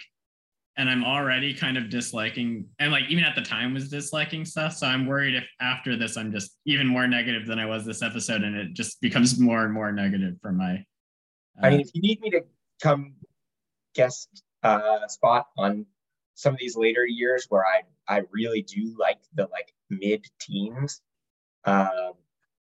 like even next year, I'm just sort of flipping ahead. There's some great songs that I still listen to from like the early. Yeah, I'm looking for the first time next year. I think these are better than. I haven't looked ahead at all, so maybe I'm too pessimistic. Mainly because there's a lot more Rihanna. That's the reason. In my opinion. And Kesha. And Katy Perry. So yeah, I'd also say building off of Will's point, most of the years prior, like choosing my top five, I put together somewhere between like 10 to like maybe like 15 songs, and then have to like rank. This I really struggled to find. Like I ended up basically picking 7 songs, like, which I think is the fewest, which will speaks. But I think I also kind of get what you're saying. Like I think besides the Black Eyed Peas songs, like maybe the number ones are actually better than the rest to some degree. Who wants to start? I can start on a positive note. I would say all 5 of my favorite songs of the year. And I couldn't even, I had to struggle to narrow it down to 5. Can I cut you off for a second, Jacob? Something I thought of today, and feel free to dismiss this out of hand.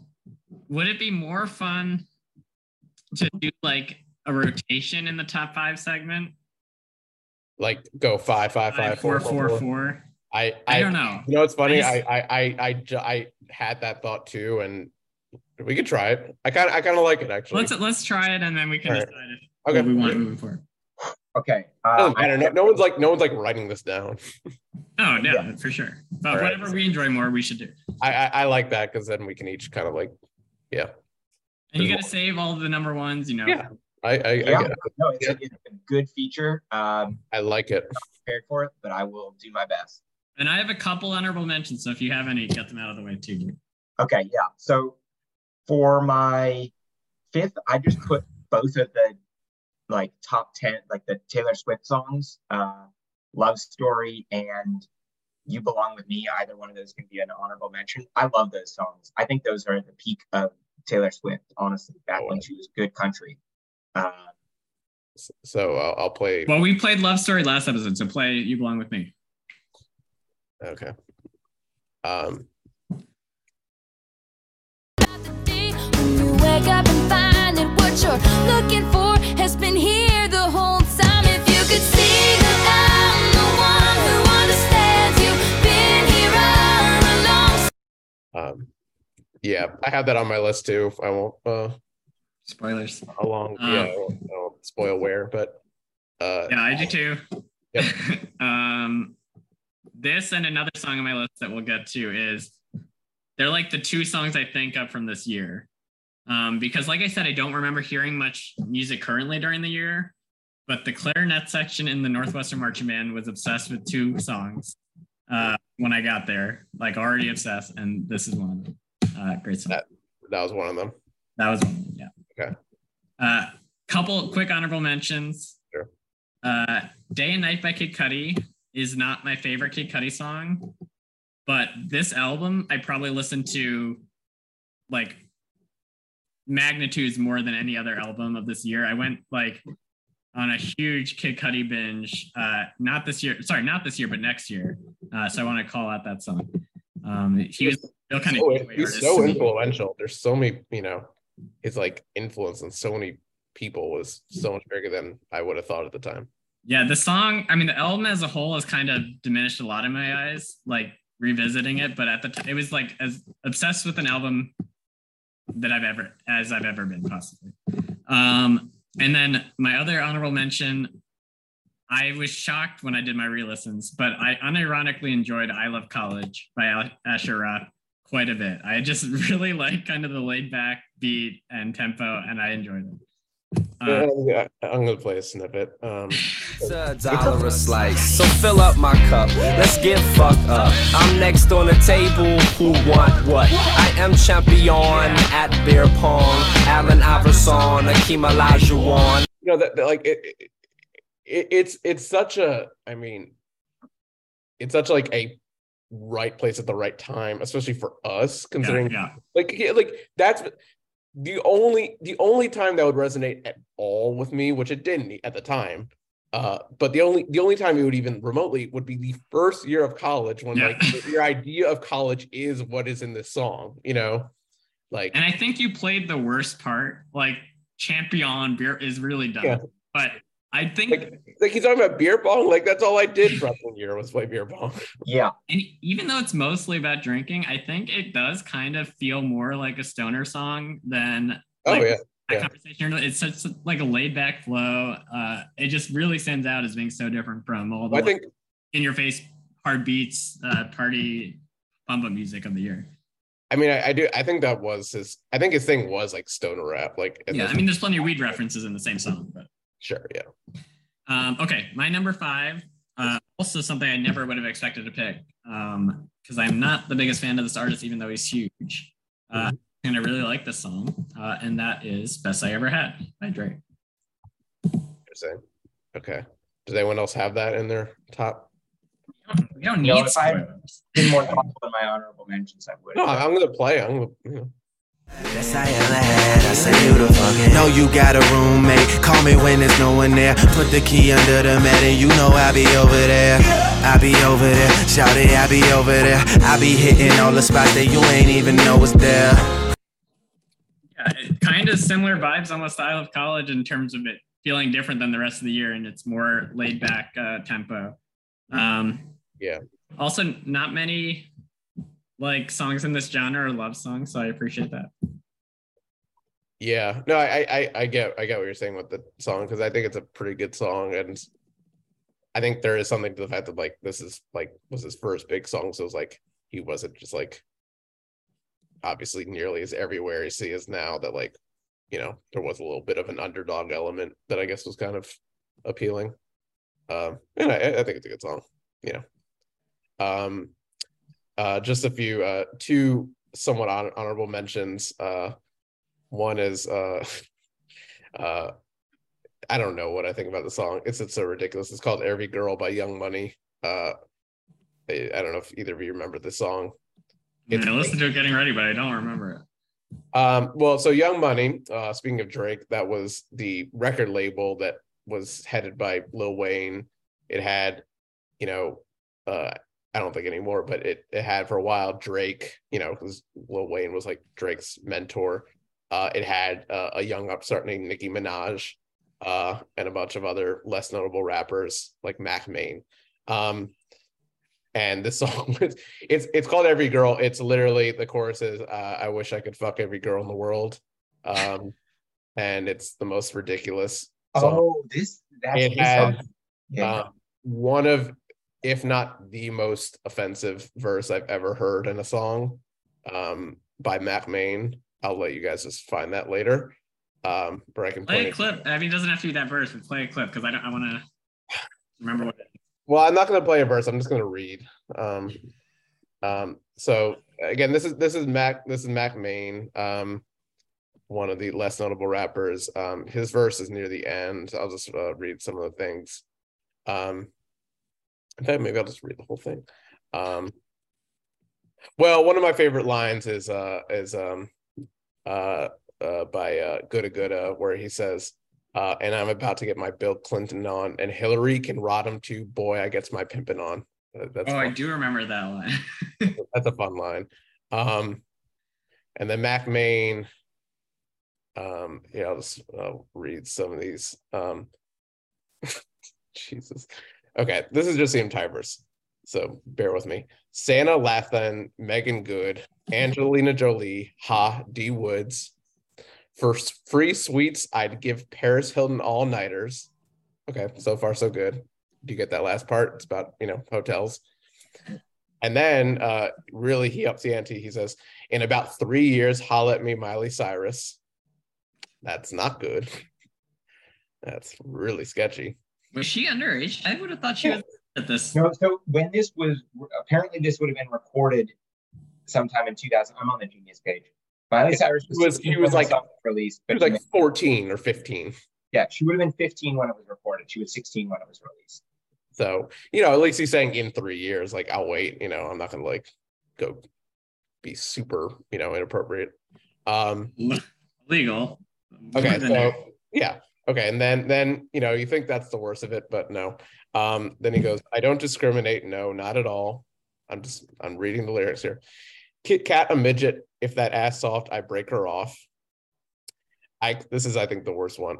I exchange V cards with the retards. Wow. Yikes. And there's some other stuff, but yeah. Not great. Not great. No, not great. Anyway, that's my honorable mention.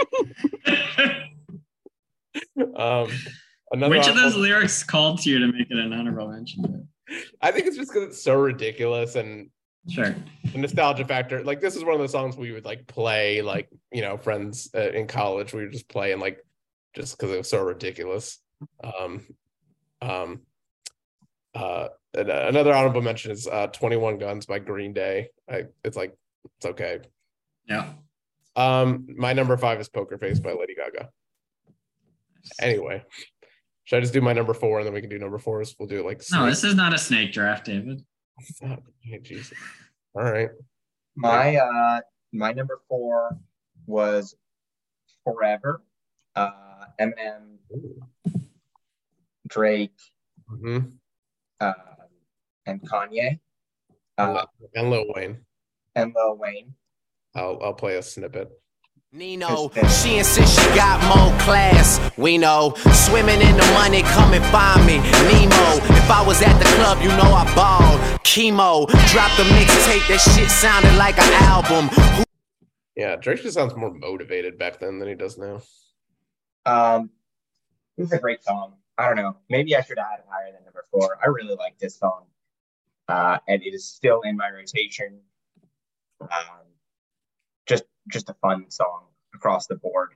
Eminem is actually good in it, unlike his number 1. He is good in this song. This is one of his better verses that I can think of. Like, it's a really strong verse.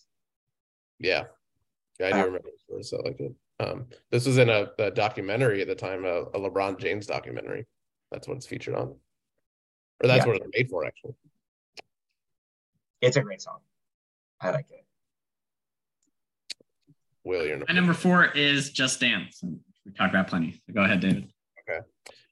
My number 4 is relatively, I was kind of surprised it was even in the top 100. By an artist that I listened to a lot at the time, not as much now, but I should go back and revisit. It's called Rockin' That Thing by The Dream.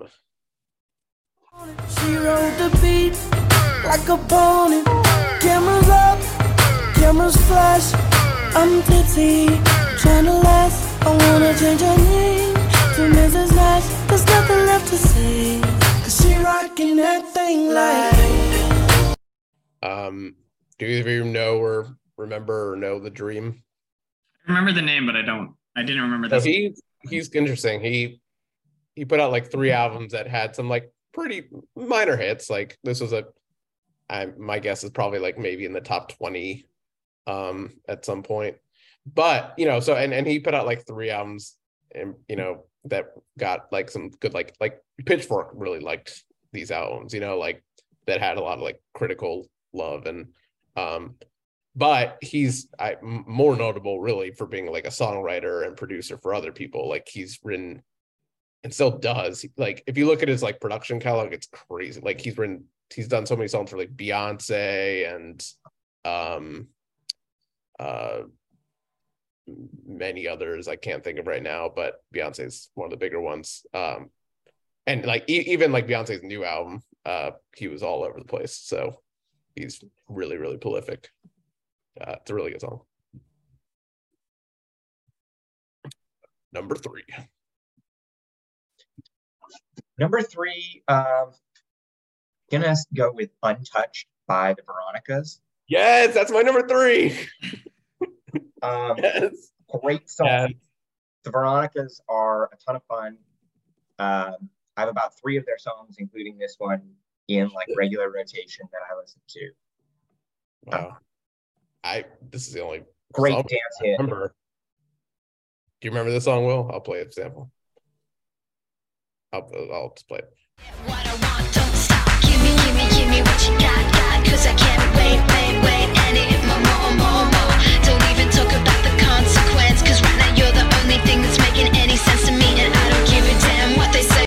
Feel so untouched and I want you so much that I just can't resist you. Great song. I love that is good. I feel like that slipped through the cracks for me. I forgot that song. Yeah, it's like imagine if like Evanescence was fun. Like it'd be that. I resemble that remark. Way to put it. It's a spectacular song. It is a really good song. Yeah, I don't need to add more to that. My number 3 is this really goes to the test I've been using in the last few years of this podcast, which is if this song comes on at a wedding, which first of all, credit for still being played at weddings. But if it comes on, would I want to get up and dance to it? And this very much is that. I know what you're gonna say. Do you? What do you think I'm gonna say? I don't think you have it. Actually, don't, because I think you're gonna spoil my other songs. The next song's all. Is it? No, just say it. Whatever. It is Chicken Fry by Zach. That's not what I thought. Okay. Wow. I don't know. All right. That's a great song. That is a great mention for me. Pie, and that's home, sweet tea, pecan pie, and homemade wine, where the peaches grow. And my house, it's not much to talk about. Like that verse near the end where he gets patriotic very suddenly. Yeah, the last verse I did not. Very out of nowhere. I feel like that gets cut off at weddings. I did not remember that whatsoever. Or it's like, and then the stars and stripes. It's like, what? And the best part is that it leads right into the chorus. So he's like, you know, let's thank the troops in Iraq for letting us still have fried chicken and jeans. Yeah, pretty much. Yeah, I think 2009 was maybe like my nadir of how much I like hated country music. So I definitely missed this at the time. But you know, I've done a pretty big 180 since then. And this is just a fun song. It still gets played all the time. I feel like it's had a lot of staying power. Yeah, fun little bit. It's definitely a big frat song still. Yeah. That's number 3. That's your number 3. That's my number 3. Okay. And my number 3 is Untouched. So I almost put that at number. I almost put Untouched at number 2. I'm going back and forth, but I'll keep it at number 3. Number 2. Okay. My number 2 is Don't Trust Me by 303. Oh wow. Okay. You hear this? Do you remember this, Will? I don't. Oh, I remember this. Your boyfriend, if he says he's got beef, that I'm a vegetarian and I ain't fucking scared of him. She wants to touch me, woo. She wants to love me, woo. She'll never leave me, woo. Don't trust her, never. Misogynistic. Yeah, the line that is probably up there in the offensiveness with Every Girl is the bridge where they say, shush girl, shut your lips, do the Helen Keller, and talk with your hips. Oh yeah, that line. Oh wow, that line. I forgot about that one. Yeah. That's but it's the Pride of Colorado. They're like 2 frat boys from Colorado. Yeah, like I just dig that whole band and that vibe. And I love that song. It's fun. Also, like, why would you think Helen Keller would have to talk with their hips? The point of Helen Keller is that she can communicate in other ways. Like even as like that's like why she's known. Like I still love that song. I still am happy when it comes on at parties. Like I'm very much. Like, you don't have to, you know. Yeah, it's a good song. Okay, so continuing that same trend of still comes on at weddings and love it. And also this is the second that I reference of the clarinet section being obsessed with this as I joined the clarinet section. And that is Party in the USA by Miley Cyrus. Okay, that's what I thought you were going to say the last time. No, yeah. That's fair. So I put my hands up to play my song, the butterflies fly away. Nodding my head like yeah, moving my hips like yeah. That's a song. I think that's a generational like defining song for us. Yeah, I just remember getting there in band camp freshman year, and everybody was obsessed with this song, and I barely knew it. And I was like, "What is this?" And then it took a while, but it just grew. It's grown me like constantly since then. And it's a great song. I mean, like, you can't deny that song. Mm-hmm. Oh, so my number 2 song is another song by Lady Gaga. And this is the song's called Paparazzi. Still one of my favorite. Baby,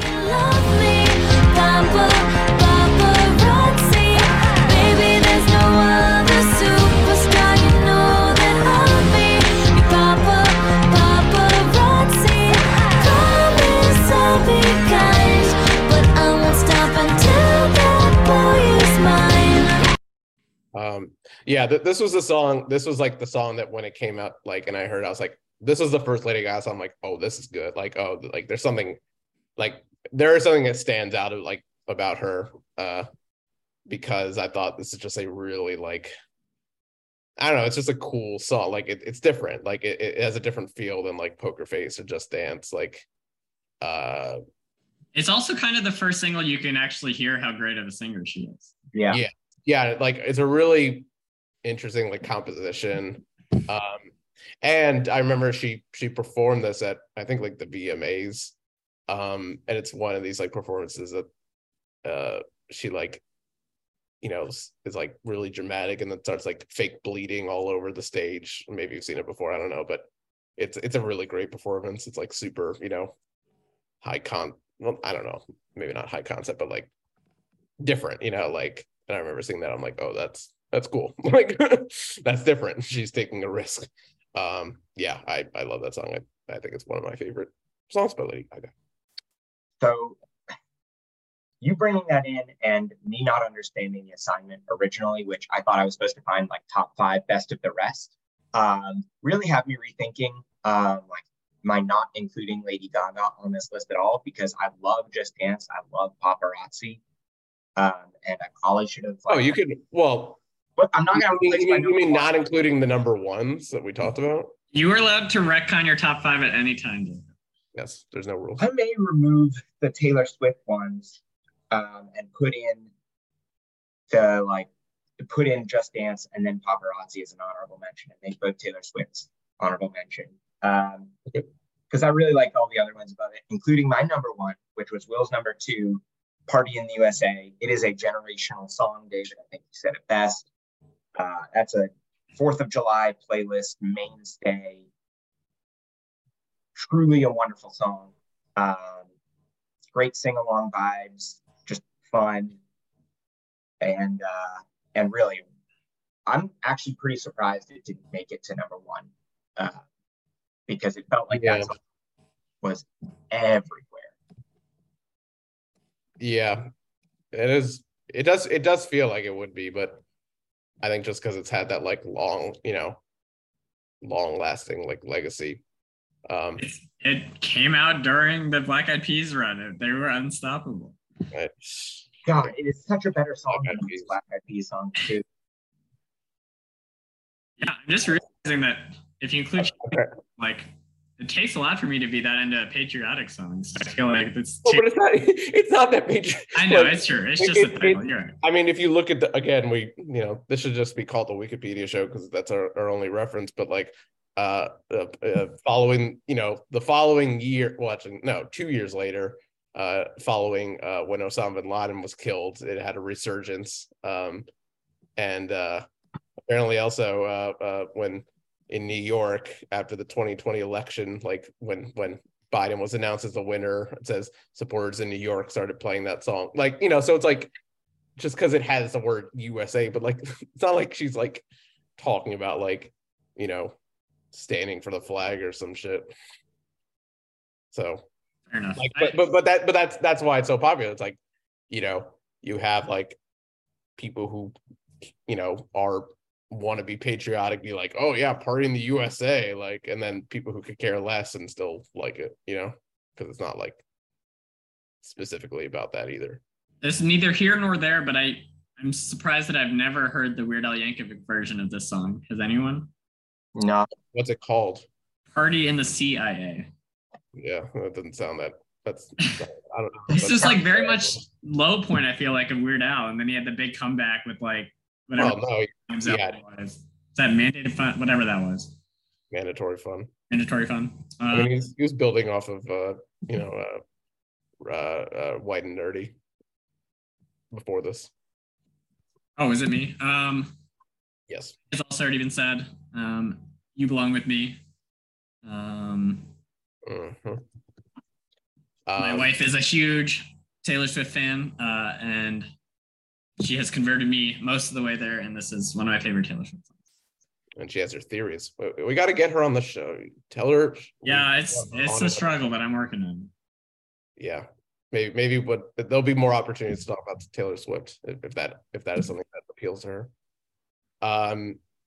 My number 1 is also You Belong With Me by Taylor Swift.